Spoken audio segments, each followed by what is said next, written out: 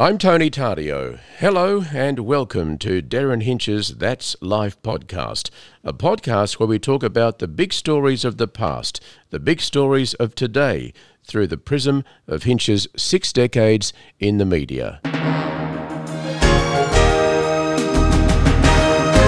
Mr. Hinch, welcome to That's Life again. Thank you, mate. I'm enjoying these. Yep, so am I. I think we're up to number 59, this one. Yeah, God, that's amazing, isn't it? That's over a year. Okay, let's go. Well, we're going to talk about, television and TV news and where people get their news. In the old days, started off in America, really, didn't it? Because America got television before we did. We didn't get television until the mid-50s. They'd had it for a while before that. We got 1956 for the Olympic Games, from memory. And,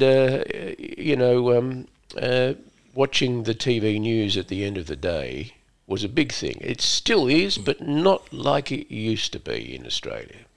Yeah, you're quite right. Not only news, but TV, free-to-air TV shows. I recall years ago when I owned a farm up at Mount Macedon, Jackie and I would make a decision on a Sunday afternoon.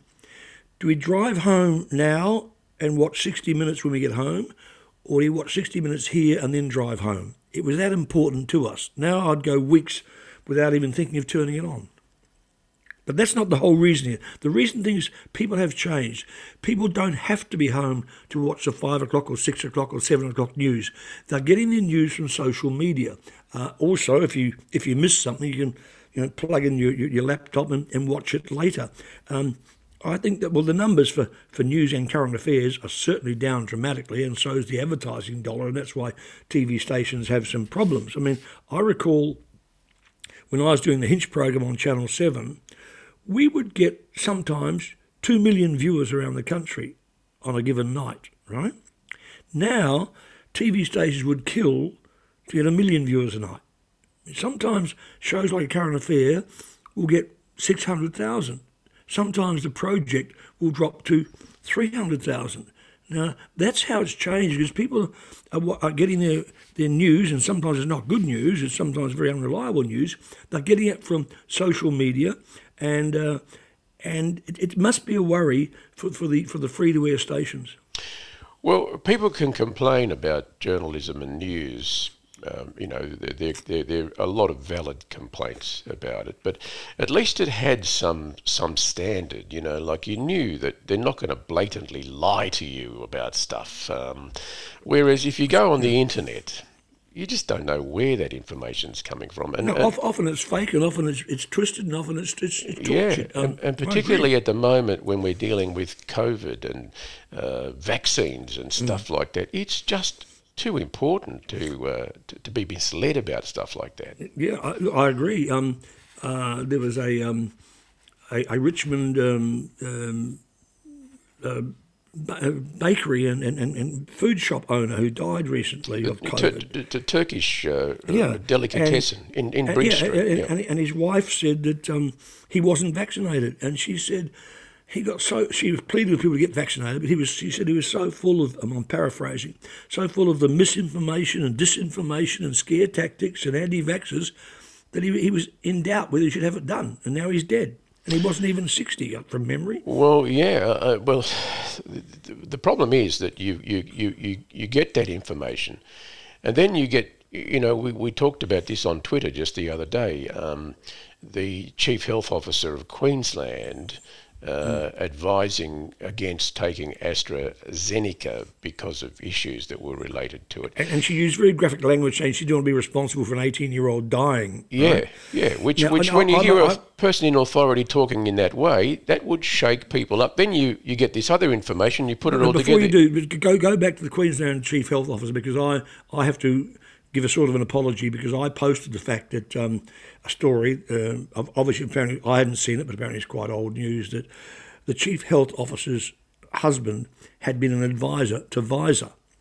Pfizer, yeah. And but I didn't know, and I corrected this after I was told, he'd actually quit advising Pfizer about 8 or 10 years earlier. So at the time she made her comment about AstraZeneca, he was not involved with Pfizer, and I should apologise for giving that inference when it wasn't really there. I think her comments were genuinely made. I think that she did have concerns about it, but and this is the balance. The problem is, you've got this virus that's spreading and can spread quickly and can affect people's lives. You've got to balance that against one person in 1 million getting sick from taking this vaccine, or the other 999,000. A woman's got more chance of getting blood clots from taking her daily birth control pill than she has from taking AstraZeneca. That's a fact. Well, these are more risky. These are the things that need to bubble to the surface using news and news organisations and television news and whatever.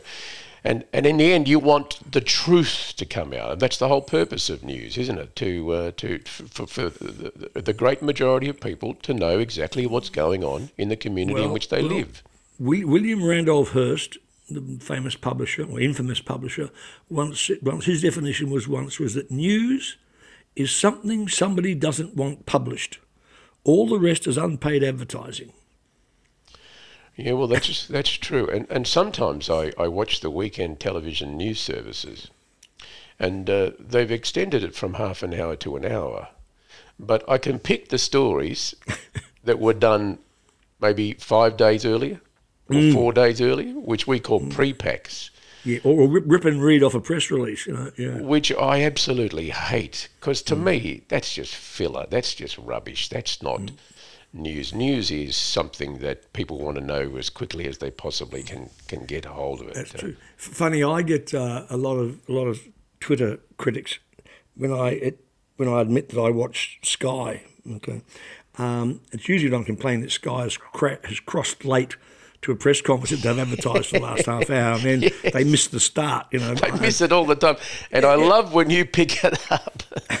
Well, and I'm sitting there screaming at the TV. You've got Tom Connell, who's very good in the job he does, but I scream at him, shut up. He started to say, we will now cross to the Premier of Tasmania, Victoria. We'll cross to him because he's talking about, and while you can see Dan Andrews talking, while Connell is saying, introducing him, just shut up, we know who he is. Just crash yourself and say, we're crossing, we're going, bang, do it. Yes. But the critique I get is that, why do you watch Sky? It's biased, it's this and it's that. I make the point, I don't watch Sky after dark. I don't watch Peter Credlin and Andrew Bolt and even Paul Murray, my old friend. I don't watch them anymore. It's too slanted and too extra right wing for me. But I watch daytime Sky because their news services, people like Tom Connell I mentioned, Laura Jays, they're very good and they put out a very good service of news from around the world, and especially from politics. So that sort of stuff is good. And I'm sure they sometimes feel embarrassed by some of the things that maybe their colleague Alan Jones says on Sky. What TV news do you normally go to? Okay, I watch Sky a lot during the day. I watch the 6 o'clock news either on 9 or 7. Well, I want to pin you down. Which one do you normally go to? Well, this is funny. I start watching 9 with Peter Hitchner because he's a mate, right? And about halfway through, I switch to Channel 7 to watch them because I like watching Jane Bunn's weather. So there you go. So I get a bit of Peter Hitchner, and then I get a bit of Peter Mitchell, and then I get Jane Bunn, who's fantastic. Apparently, whenever she's on, the numbers go up. I can't understand why. How important is the newsreader, the guy who presents it all, and what talent does he need to have? Well, to use a word from Brian White concerning radio, the main word is longevity. People get used to it, I remember a cartoon in the New Yorker magazine once after the Apollo 13 disaster, which blew up in Sky in America. And the cartoon had a woman and her husband sitting in the lounge room looking at the TV set, and she's saying, it's all going to be okay because Walter says so. And the Walter was Walter Cronkite, one of the greatest newsreaders ever. And it's that sort of that sort of repetition. I mean, people do leave their radios soldered onto arrowdited onto one station. Usually, it's 3AW. But it's the believability. I mean, that's why. I mean, so Eric Pierce was there for years and years and years, and what annoyed me was that Eric Pierce got some sort of, I think, national award on an ACM or something, or AO, for services to journalism. Eric Pierce wouldn't have had a clue about journalism. He was a voice who read he read stuff everybody else wrote and gave to him. Now, in some cases now, you've got journalists who become newsreaders and they do write their own stuff or they have a great input in it. But the longevity is the thing. They've got to trust you, they've got to believe you, and that's important. I mean, look at the Bryans, Brian Henderson and Brian Naylor. You know, Brian told me. Those slogans were done deliberately. Brian told me. The underlying line there was, if Brian told me so, it had to be true. Mm-hmm. Well, and that was it. And Peter Hitchener, you mentioned earlier, who is a wonderful guy. I see him quite often at 3AW. He's just a really genuine fellow. He's been doing it for 50 years here in Melbourne. He was Eric Pierce's understudy forever, right? I can tell the story against Peter because he, I've told it to his face, so therefore it's open, and you may have even heard it. I said to him, "Oh, Peter, I love watching you on the news. And you start out the night as Walter Cronkite, and by the time you get to the weather, you're Mrs. Doubtfire." Because he giggles away. He is a giggler, isn't he? We've had some great news readers. I remember a guy on the ABC, Jeff Raymond.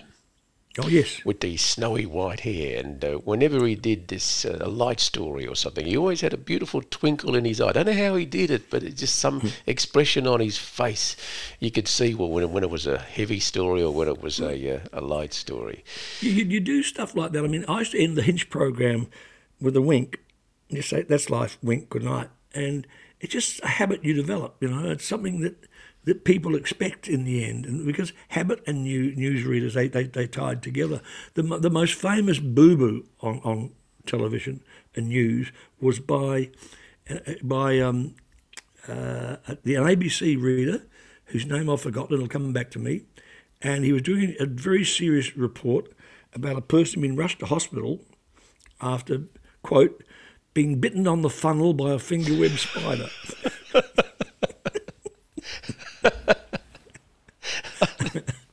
That is too funny. That stuck in my mind. That must have happened 30, 40 years ago. It's stuck in my mind ever since. Yeah, bitten on the finger by a funnel, bitten on the funnel by a fingerweb spider. There was a wonderful old guy. You probably knew him, Harry Potter. He was Harry Potter before Harry Potter became famous. Yeah. He was the TV journalist on Channel 10. He's dead now, but he was famous. He was Sydney police reporter. Correct. Yeah. He was famous for saying in one of his reports, "The headless body was found face down." Well, that reminds me of a New York Post headline once which said, "Headless body found in topless bar." Yes, that's right. The thing you watch, though, with newsreaders is when they make a mistake, how they cover it. Now, the number of times you've seen a newsreader, and I won't repeat it, but they've used the C word unintentionally, and the look of absolute shock on their face because they know what they've just done, as they try to just stumble on and try and get through it and pretend it didn't happen. You know, you don't go back and repeat it. You know, you just keep talking. There's some great bloopers that come around. There's a wonderful one. A guy called Ian Nichols, Nico. He's in Bendigo now. He does a bit of stuff at a community radio station up there.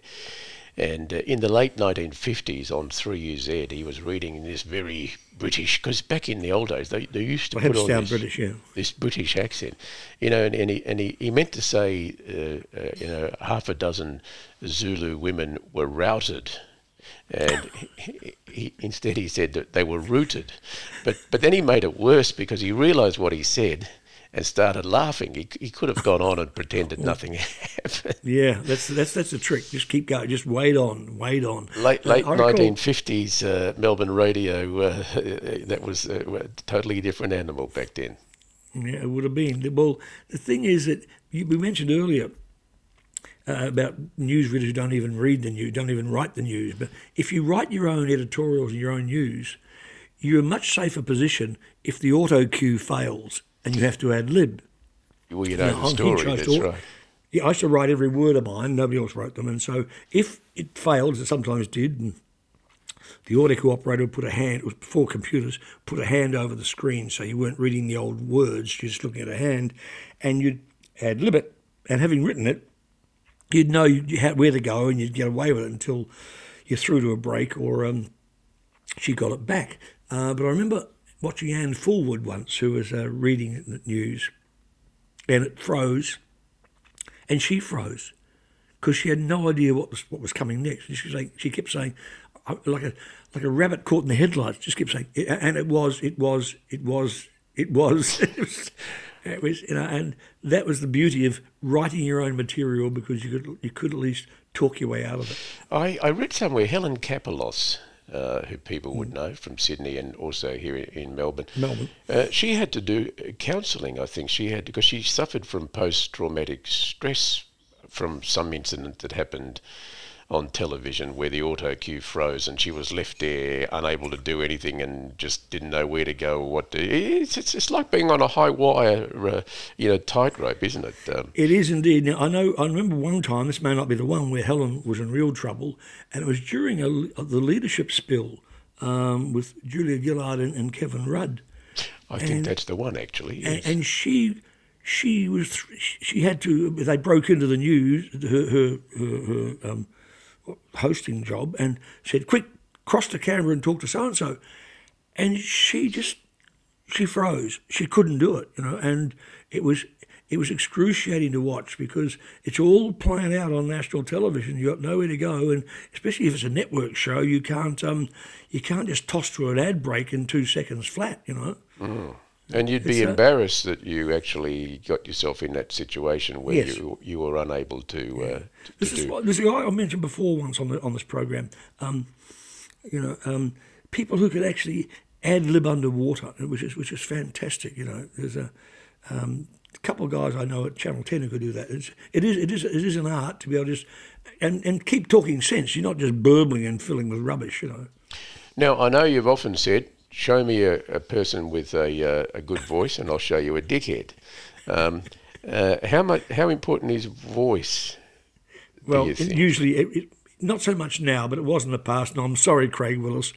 It was my professional stentorian voice person for years. I did say, show me a guy with a great radio voice and I'll show you a dickhead. But I did have an ulterior motive here because when I came to Melbourne and joined 3XY and then 3AW, an age critic said I was like a terrier, like a dog with a bone, but I obviously had the worst voice in radio. And it was true. I mean, my voice was not a radio voice at all. I never planned it to be that way. Actually, you talked about British voices, when I did the Apollo 11 blast off from Cape Canaveral, I sounded like Richard Dimbleby. I sounded so British. It's quite bizarre. I didn't think I was, but apparently in the middle of the broadcast, I was very British.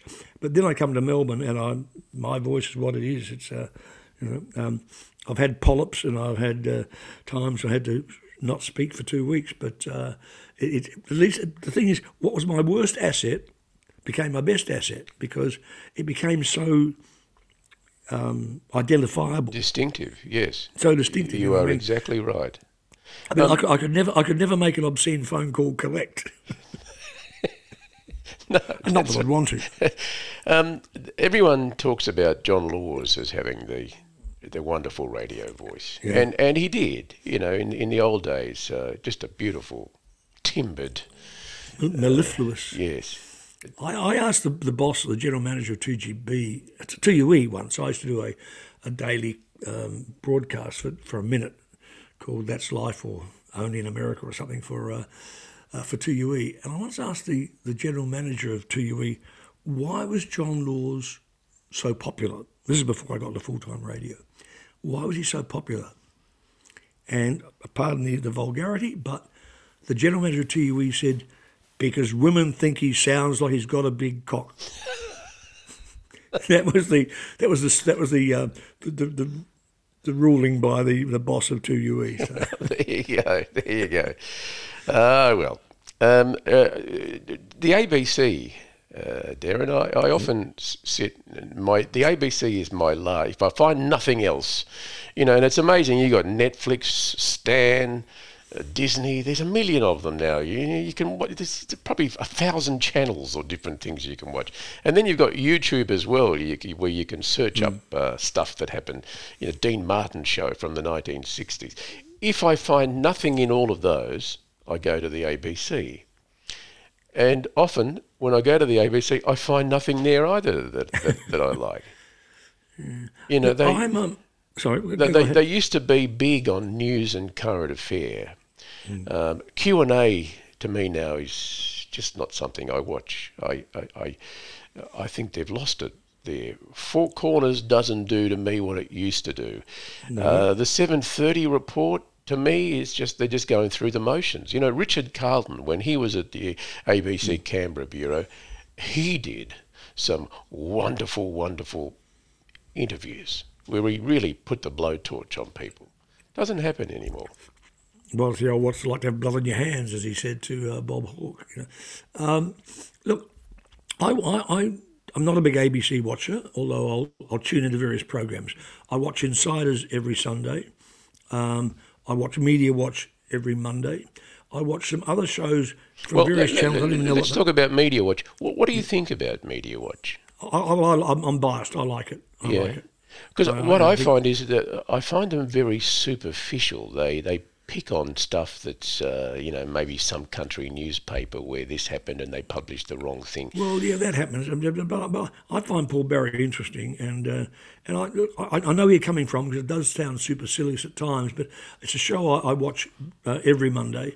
I'm finding myself occasionally tuning. Look, I had Netflix and Stan and just cancelled them. So I've never watched a movie. All during lockdown, I have not watched one show on Netflix or Stan. Not one movie. And so I thought, I don't need it, so I've got rid of it. But I'm starting to watch shows like Hard Quiz. There's one called Soft Seats or Back Seats or something like that on. I don't know which channels they're on, but I scan through and I find these quiz shows, and Hard Quiz is one of them. There's another one that Will Anderson does, which I've suddenly found. So I enjoy that sort of interaction. And I must admit, every night I try and beat Eddie and the team on Hot Seat Millionaire. Right. I watch that every night. And do you beat them or not? Often I do. Yeah. Well, you should go on that, Darren. Why don't you go? I've been on it once. I won Sail of the Century once, and I think we were on Hot Seat once. I didn't win. But yeah, I enjoy those. I enjoy those sorts of shows. I think Hot Seat Millionaire is a good show. I think Maguire does a terrific job. It's so hard doing that, and you've got to be on top of everything, and he does it well. I think he does it really well. He actually he does quite a lot of things very well. He's good at hosting. He's good at getting in front of a lot of people. Like emceeing thing, which is not an easy thing to do. I mean, you try and do the Brownlow or something like that. 2 hours of live television in front of a big audience where anything could happen. Yeah. Do you know this funny and sad thing in a way? And Eddie's made some bloopers on air when he was on Triple M. But the morning he made that awful King Kong remark about Adam Goodes, right? The irony was he had very little sleep. He'd been up very late the night before at an Indigenous award ceremony. That's the sad thing. Well, that's the thing. Yeah, you got to be on the ball. When you're tired or hungover, I'm not saying he was, but when you're tired or hungover, your defences are down, and sometimes your reflexes aren't as fast as they should be. But it was a terrible thing to say. It was. Truly terrible thing to say. I just want to tell you my Media Watch story, Darren. I was at 3AW. It was an Easter Monday, and I got a phone call. I was on my own because the public holidays, that's what we do. It was someone from Media Watch, and they wanted to know whether David Armstrong was Norwegian. And I said, no, I said, why? Oh, because he pronounced the name of this Norwegian volcano that had erupted and was causing chaos for flights, aeroplane flights all around the world. You remember when that was happening? And yeah. the name of this volcano was like 15 letters and just impossible to pronounce. But he pronounced it perfectly, wonderfully. And I said, no, I don't think he's Norwegian. No, not at all. He was from, grew up in western suburbs of Melbourne. Anyway, went off, ended the phone call. Half an hour later, same bloke rings me up again. Is David Armstrong's wife, is she Norwegian? No, I know his wife. No, she's not. Anyway, phone call ends again. Sometime later, another phone call. Did he live in Norway or something? In the end, I had 7 phone calls from this guy just wanting to know a little bit more about David Armstrong's links with Norway. At the end of it, I said, you know what? If we had the resources to make all these phone calls about one tiny little detail, we'd never get anything wrong either. Yeah. It was quite telling, I thought. And when I watched it go to air, it would have been about 5 seconds of television that they were checking up. And when you see the credits roll on the size of the staffs and many of those things, you think, oh my God, imagine in commercial television or radio if you had those. Apparently there's about 7 or 8 staff that work on that program, and it costs them something like $800,000 a year to put that program to air. I thought it'd be more than that. Or well, maybe it's more. I'm not quite sure. Do we get value for money from it? Mm. And look, I like programs like that, and they should be there. But they are mainly there for other journos, I would say. Yeah. And the other thing the ABC did. But thinking about ABC Waste reminds me of when Paul Barber, my former producer, worked for the ABC, and they were about to tear down their building in Lonsdale Street, I think it was, and move out to Nunawading. And somebody came round and said, next week we're painting your offices. And Paul said, why? We're leaving in 3 months and you're tearing the building down. And the guy said, that's our paint allocation in the budget. And if you don't lose it, we won't get it next year. If we don't use it, we won't get it next year. So they painted a building they're going to tear down in 3 months' time. That is just madness. And you know what upsets me about the ABC is because I used to listen to the 7:45 news on the radio every morning, just religiously switched it on because in 15 minutes you get everything that's happening all around the world. And they got rid of that about 2 years ago because they claimed they didn't have the resources to be able to fund something, and that had been going for 80 I heard it years. I heard it might be coming back actually. Yeah, well, it should do. They should never have got rid of it for something that's been going on for such a long time, and not be able to fund it and to be funding other things. Surely. There's $1 billion a year going in there, so yeah. Well, your friend Ida Buttrose, she's running the place at the moment. Have you noticed any difference since she's been there? No. To be honest, no, I haven't. Haven't given it much thought, actually. No, I know their news director resigned last week or a couple of weeks ago. Gavin Morris, yeah. Well, he's been there for some time. You ever been to the ABC, Darren? Did you? Oh yeah, I've never worked for them. I think you were on Q&A on one occasion, if I remember. I've done Q&A. I've done a lot of stuff. I've done a lot of news broadcasts from there, and often when you're promoting a book, you go and use the ABC's national studio. You sit in a little corner room and you talk to journalists on ABC stations around the country. So yeah, I've been there quite a lot. But and the rebuilt headquarters down in South Bank are very impressive, I must tell you. But I've never wanted to work for the ABC, and I've never, to be honest, never been asked to work for the ABC. What was the Q&A experience like? It was quite good, but it's far more structured than you'd like it to be. Well, do they tell you beforehand the issues they're going to talk about or the questions that are going to be asked? No, and I'd say please don't. Actually, the last time I was on Q&A, I think I was with Germaine Greer, and I let her off the hook too easily, actually. I suspect Germaine had a couple, but it was she was being quite outrageous. Oh, is that when she talked about Julia Gillard's backside? No, it was a different one. But of all the people in the world to talk about Julia Gillard's bum, you'd think the last person would be Germaine Greer, who wrote The Female Eunuch, wouldn't you? Mm. But Germaine's become like the Malcolm Muggeridge in her old age, She just wants to shock people. Remember she said that whenever she comes to Australia, she first gets permission from Indigenous leaders, which is rubbish, But look, I've known Germaine for decades. She was two things. I remember celebrating Jackie's birthday once in our house with Germaine and Jackie and me, and next morning I said, "Who opened the bottle of 1945 port?" And Jackie said, "You did." I said, "Oh, okay." But before that, Germaine and I got off to a very bad start because she came to New York when I was working there, and she visited Lillian Roxon, who was one of my correspondents over there.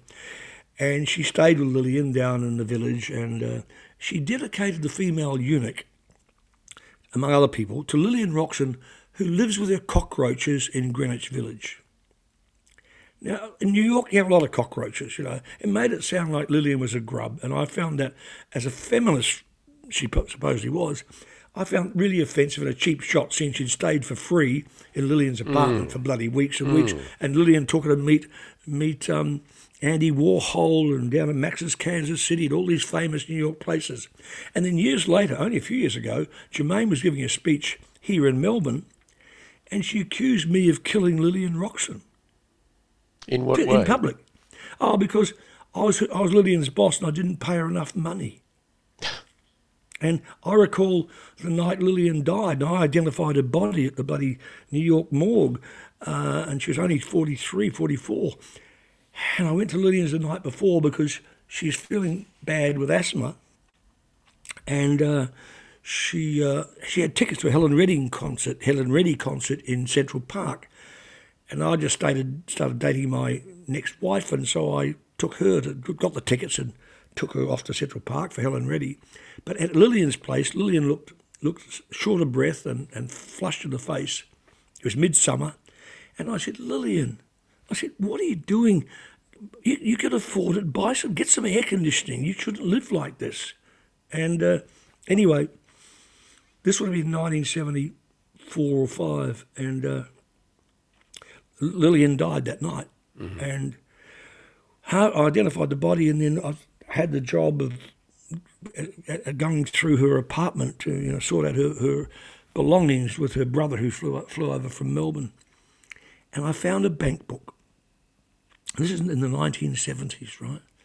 And I found a bank book, and I opened it up, and it had $60,000 in it in 1974. Goodness. I just stared at it. I got tears in my eyes. I said, "Oh, Lillian, you silly bitch." I just was so angry when I saw that, And so to have Germaine Greer then accuse me of killing Lillian, I thought, you bugger. Mr. Hinch, we've gone over time. We covered a lot of ground there. Absolutely. We'll All right, sunshine. catch up next week. Okay, mate. Bye. Ciao.